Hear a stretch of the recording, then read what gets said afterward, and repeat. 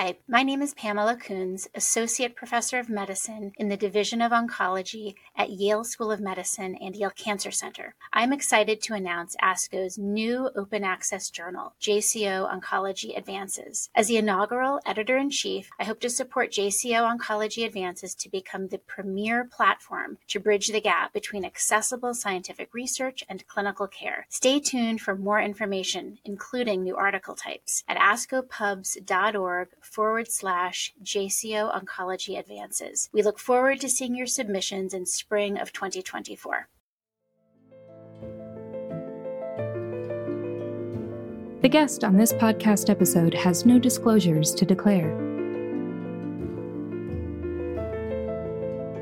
Hello, everyone, and welcome to another episode of the JCO After Hours podcast, our podcast where we get in depth for articles in the Journal of Clinical Oncology. I am your fearless leader and host, Shannon Weston, the social media editor for the JCO, as well as a professor of gynecologic oncology at MD Anderson Cancer Center.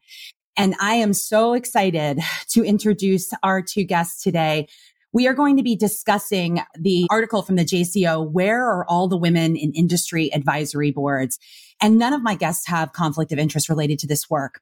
So first, let me introduce Dr. Rachna Shroff. She is from the University of Arizona, Tucson. She's not only the interim chief of the Division of Hematology Oncology, she's the associate dean of clinical and translational research and associate professor of medicine, the chief of the section of GI medical oncology, and the leader of the GI clinical research team. And somehow we got her on this podcast. I don't know how she had the time. Welcome. Thank you. So excited to be here. And she is the first author on this paper, and she's also accompanied by the last author on this paper, Dr. Pamela Coons from the Yale School of Medicine, where she serves as associate professor of internal medicine, the director of the Center for Gastrointestinal Cancers at Smilow Cancer Hospital and Yale Cancer Center, the chief of GI medical oncology, and the vice chief of diversity, equity, and inclusion in medical oncology. Welcome. Thank you. Really excited for this. I have to step up my game, man. This is an esteemed panel here. So we're going to get right to it. I think this is such an important topic because, we've been seeing quite a bit of focus on gender equity in oncology. I would say really over the last 5 years, really, especially. Yay. Where do you all see the biggest gaps? Like, what are we missing? What do we need? What do we need to do? Well, I'm happy to chime in, and I know that Dr. Coons has her thoughts as well, but I agree with you. I think the first step to trying to address these gaps is to just opening the conversation. And I think we have made tremendous strides in that regard. In terms of gaps, half of the reason that we even started thinking about this topic was really related to research and opportunities for clinical trials, clinical research, drug development, and where women can try to increase their visibility and their opportunities. And the honest truth is some of these things we see day to day when we see the number of women at the podium presenting pivotal trials and the number of women that are lead authors on practice changing papers. And that, I think, is really an area that needs to be talked about. And then we need to work on the opportunities for solving these problems and coming up with solutions with everybody around the table, all of the key stakeholders engaged. I completely agree.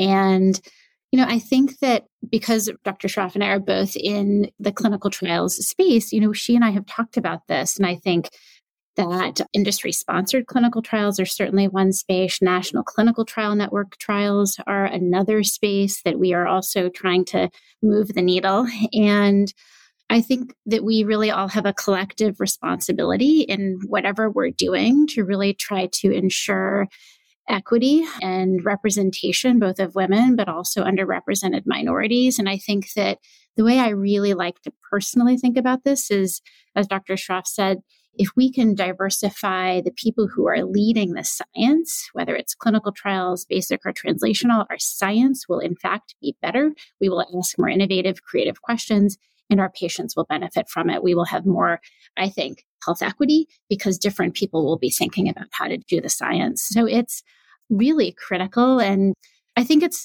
something that it is really exciting. I agree with you, Dr. Weston, that it's yay that we're having some recognition of this. And I think really step one is collecting data, benchmarking, figuring out how we can do better. Yes. And I think that's a really nice segue to get into kind of what led you to explore this current area of focus around advisory board participation and why that matters. Dr. Schroff, should I tell the story? I was going to say, should we share our story? Oh, I love a story. Yeah, definitely. Oh, it's a good story. It's a good story. It involves Dr. Brian Alexander, who is one of our co-authors on this and is at Foundation. So I was invited to participate in a foundation advisory board. This was now, probably 2 years ago.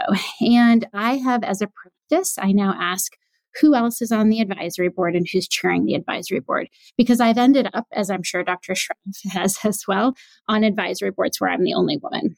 And so I've just, as a policy, tried asking, and then I will also nudge if I notice that there's not great representation of women. And so this was one of those times, and there were no other women advisors invited, and I objectively had a conflict, so I could not attend. And this was before I even knew Brian. I was like, I'm going to email the CEO and the COO of Foundation. And I did, and immediately got a response. And in fact, really to Dr. Alexander's credit, he called me the next day and said, we can't let this happen. How can we be part of the solution? We have some other fantastic industry partners intentionally as part of this author list. And I think we're really eager to try to partner in this. I think it takes an academic industry partnership to try to move the needle here. So, I think it took some real vulnerability on Dr. Alexander's part to say, we need to do better and to really do a deep dive. Dr. Schroff, any comments on that? And then you and I started texting, I think. Yeah, no. So, similarly, I was asked to participate in, I think, the same advisory board, but I also had a conflict, which is why Dr. Coons did not see that I was one of the invitees. And so that's how we started talking about it. And I agree. I think what was truly admirable was, of course, not just the immediate responsiveness, but the let us be part of the solution. Like, what can we do intentionally to try to shine a light on this? And then what can we do to help find solutions? But, I think it was interesting because once Dr. Coons and I started talking about it, I also mentioned to her that I have had the privilege, because I work in a very small research space of cholangiocarcinoma, that I have had the privilege of participating in an all-female advisory board. And it was, again, a very purposeful creation and composition of an advisory board in partnership with industry and myself. I helped chair that advisory board. And it was night and day in terms of the way that the advisory board ran, the way in which there was engagement and participation. And so we kind of started talking about, well, what if we started coming up with these types of solutions, and how could we flip the script and be able to see positive impact? I'm an advisory board participant myself in a predominantly female driven cancer and a female dominant physician. We have a long way to go in GYN oncology as well. I'm often the only woman at the table. And so it really, I'm so grateful to your leadership for kind of calling this out. I guess before we get too much into your paper, I want to be mindful for listeners that maybe don't participate in these advisory boards. Can you give us a little bit of a rundown with what happens kind of at these tables? Dr. Schroff, I'm happy to let you start if you want to. Okay. So, advisory boards are typically composed of anywhere from 5 to 15, 20 sometimes participants. And usually the composition is what are historically called KOLs. So people who are thought of as thought leaders in a specific space. And advisory boards are typically organized by an industry partner, and that partner decides on the question that they want the advisors to address. Oftentimes it's related to a drug that they are developing, and it could be as early as, how do we design the initial clinical trials, to how do we bring this to a phase 3 and to the FDA and to market. So it can be anywhere along the continuum of drug development. And the advisors are basically often given maybe a little bit of pre-reading and homework, but we basically come together. Pre-COVID, we came together in person. I think since COVID, it's been a little bit of a mix in terms of virtual opportunities as well as in-person opportunities. And it's anywhere from 3-hour up to full day, if not a day and a half of discussions in a room where the company or the sponsor is asking very specific questions in terms of helping pick our brains and ask us to help develop their drug and trial design and help them focus their efforts in a very specific manner. Yeah, maybe I'll add to that. So the KOLs that Dr. Schroff mentioned are key opinion leaders. And I think what's really interesting, and I certainly learned more about this process in the course of writing the paper, but key opinion leaders are really selected on the basis of metrics that are themselves biased. So it's number of podium talks, number of publications, number of times you've maybe chaired a prior advisory board or participated in an advisory board or been on a steering committee or PI'd a clinical trial. And I think, as our audience likely knows, many of these metrics are themselves skewed, and there are disparities to many of these metrics, I think, as Dr. Shroop mentioned in the beginning. And I think the other really interesting thing is that companies don't often have standardized ways to approach or track who they are inviting to their advisory boards and the composition of advisory boards. And they are often sometimes third parties will often organize the advisory board. So it's really has historically not been done in a very intentional or deliberate way. Those are really great points. And I think we're seeing it all the time. I also think that, it's kind of like that idea, like the rich get richer, right? And so it's on us to some degree too, right? As we rise and become the lead authors and are the chairs of the steering committee. And that's what I heard you say, Dr. Shroff, is like being very mindful about who you select or who you ask your industry partner to select. So I think there is a role there. I completely agree with you that calling attention to this is going to make it, because it can't just be a couple of people doing it. It needs to be a widespread movement. I guess the next question, we've talked a little bit about how these boards are selected. How does a lack of women at the table impact the patients? How does it impact the women themselves? Like, why does this matter? Well, I mean, I can start with the latter in the sense of how does it impact the women? And it's like you said, the rich get richer. And so I think because these advisory boards are often the first place that trials are discussed and or developed, those advisors tend to lend themselves to having pivotal roles in the trials that are being designed. And pivotal roles include global steering committee participation. And steering committees are formed usually at the get-go of a clinical trial, and typically authorship for the subsequent publication and or presentations are determined by the steering committee composition. And so if you don't have a seat at the table at the advisory board, you are more than likely not going to have a seat at the table on the steering committee, which then leads to not necessarily being at the podium and or the first or senior author on the subsequent publication. And so unfortunately, it's very much a snowball effect in terms of not being able to have women participate along the continuum of the development of a drug or a therapy in a specific disease site. And then, of course, those things potentially impact the advancement of the woman in terms of her career, right? Because at the end of the day, there are still very somewhat outdated promotion and tenure things that are looked at, including authorship and lead and senior authorship and platform presentations and how many practice-changing studies you've been involved in. And so if you don't necessarily start at that advisory board, you may have that impact affect your ability to get promoted and advance in your career as well. And then Dr. Coons, I'm sure you would love to talk a little bit about the other. I agree. I think you really painted a nice story of like this massive domino effect that not being at that first table has on a woman's scientific opportunities and really on their career. And so I think that it's really trying to help create opportunities for women. I will also, we may get to talk about this a little bit later, Dr. Weston, but really women and underrepresented minorities and really looking at sort of the intersectionality of gender and other underrepresented characteristics. Because I think we really also want to advocate that we need really a diversity of all types of voices on these advisory boards. And I just will say that, just like Dr. Coons mentioned, that there's something to be said because the more diversity of representation we have at the table, the diversity of thought there is in clinical trial design. And to your question, Dr. Weston, smarter, more innovative, more equitable, and more accessible clinical trials will inevitably come out of diverse voices that are helping to design that trial.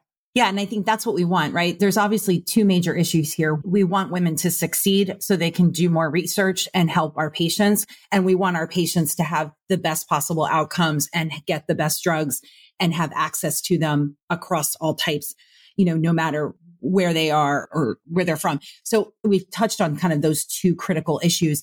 I do want to expand a little bit. Do you have information of how this lack of gender parity may intersect with traditionally disenfranchised groups? You were kind of starting to kind of get at this, I think, Dr. Coons.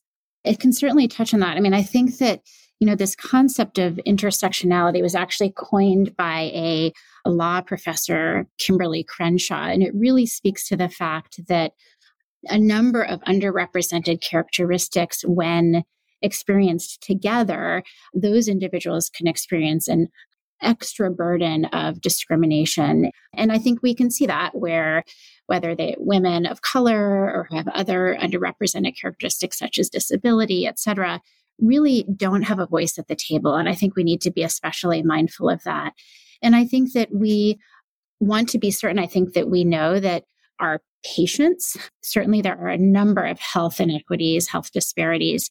And I think that if we can have more diverse voices designing trials and being really mindful of how we accrue more underrepresented minority patients to clinical trials, how we design eligibility criteria that aren't unintentionally exclusive, there really needs to be, I think, a revolution of how we think about being more inclusive in our clinical trial designs so that we get answers that are reflective of our diverse populations.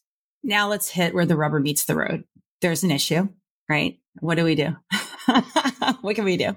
Well, I think, like I said, shining a light on it is obviously the first step. And when we went to write this paper, we realized the paucity of data that is out there, quantifiable data for us to kind of support certain comments and anecdotal thoughts that we had. And so, I think that the first step is to be able to partner with industry. And I know that that has a little bit of a taboo component to it when we talk about clinical research and academia. But the honest truth is the only way we're going to be able to come up with solutions is by having everybody on the same page about the fact that we need to remedy this. And so I think we talk in our paper about a number of actions that companies and sponsors can take in terms of just intentional leadership and asking for those that are involved in designing and planning advisory boards to strive for equity, but also, to your point about rubber meets the road, more hard data. How can we better quantify where we're at and what benchmarks and milestones we want to hit in terms of equity and diversity across the board, not just gender? And that way, the companies have milestones to hit and know how far away they have to go. I think that's really the first place to start. And then, there are small things that can be done. Again, just like I said, we had this all-female advisory board. Creating spaces for women where they may be able to engage more or differently with industry so that they are better known and develop relationships with the companies so that for the next advisory board or the next steering committee, their names are at the top of these minds, I think is really, really important. But I'm sure Dr. Coons has some other thoughts as well. Yeah, no, all of those are great ideas. So I completely agree that step one is collecting the data. And I think that that's easier said than done. And I think it requires just this incredible intentionality about it. And I'm going to be really bold. What if we required advisory boards to have 50% women and a certain number of underrepresented minorities? We're doing that on certain committees on kind of university settings. What if they were required to publish those in the accompanying papers? Or what if that was required to be on clinicaltrials.gov? And I think that it requires probably some centralization of how companies track their advisory boards, because I think what we also learned is that they're often not tracked centrally. It may be one person in one disease group organizing one advisory board, yet in the rest of the company, it's not really coordinated. Or again, a third party may actually be doing it and the company may have no idea. So some real intentionality around the organization and composition of advisory boards. I loved Dr. Schroff's example of sort of the all-women advisory board. Another example, and I think one area of also disparity, is that junior physicians are not often invited to advisory boards. So therefore we get the same old voices. Often that limits being innovative and creative. And so I was part of an advisory board for junior faculty where I actually helped moderate it, but we invited what we, called Rising Stars. And that was really fun. I don't know, Dr. Schroff or Dr. Weston, if you remember your first advisory board, it's really scary. I think you don't know what to say, when to talk, how to be a good contributor. And so I think at this advisory board, we gave some tips on how to be a good advisor. And I think there are lots of really great opportunities that I think our industry partners would, find really compelling. Yeah, that's an awesome point, because when you first start, it's not just like there's senior voices. They're also sometimes the loudest voices. You tend to, at least I did, tend to kind of just sit back and take it all in and then have maybe some small conversations and a few times like pipe up. But I agree. Well, this has gone by super fast and has been incredibly engaging and educational. I guess the last question I have for you all is, what's next for you guys? What are you doing next in this work? That's a good question. I mean, Dr. Shroff and I need to talk about that, but my goal from this is to really spread the word. So I thank you, Dr. Weston, for inviting us to this podcast. That's part of that. I'll give one example of something that I did with one of the other co-authors. So I spoke at the Medical Affairs Professional Society meeting, which is an industry-related meeting, but really just to get the word out to medical science liaisons who we all work with. So I think we need to figure out how to really partner. And I think to Dr. Shroff's point, this can't be taboo. This has to be something that we really work on together. I think there are other arenas, as we'd said, like National Clinical Trial Network trials, investigator-initiated trials, of really diving deeper into how we can create opportunities in those spaces as well. Dr. Shroff? And I think that we can even go, obviously partnering with industry is going to be key, but some of the other things that Dr. Coons and I have been doing and or are working on is partnering with everybody that sees the need for this, right? So to her point about the NCI and the NCTN and increasing representation for leadership across the NCI sponsored studies, ASCO has been amazing in terms of their commitment to increasing diversity at the podium. I mean, they do a great job with their educational programming, but they're really interested in how can we increase diversity in terms of the scientific programming? You know, how do we make sure it's not just 9 oral abstracts with 8 men and 1 woman? What can we do to increase that representation? And so, I think it's going to require, like I said earlier, all of the stakeholders to buy in and to work together hand in hand to figure out how we can come up with those solutions. And I think myself, Dr. Coons, and a lot of other people are very much committed to being those bridges and bringing all these people together. Well, you've inspired me to do the same, and I intend to recruit all the women in GYN oncology to help me. Well, thank you both so much. This was such a great podcast, and I hope everyone learned a lot. Thank you all listeners for tuning in to JCO After Hours. Please go to our website and check out our other podcast offerings. This podcast was about where are all the women in industry advisory boards. Please go read that paper and learn a ton. Take care. The purpose of this podcast is to educate and to inform. This is not a substitute for professional medical care and is not intended for use in the diagnosis or treatment of individual conditions. Guests on this podcast express their own opinions, experience, and conclusions. Guest statements on the podcast do not express the opinions of ASCO. The mention of any product, service, organization, activity, or therapy should not be construed as an ASCO endorsement.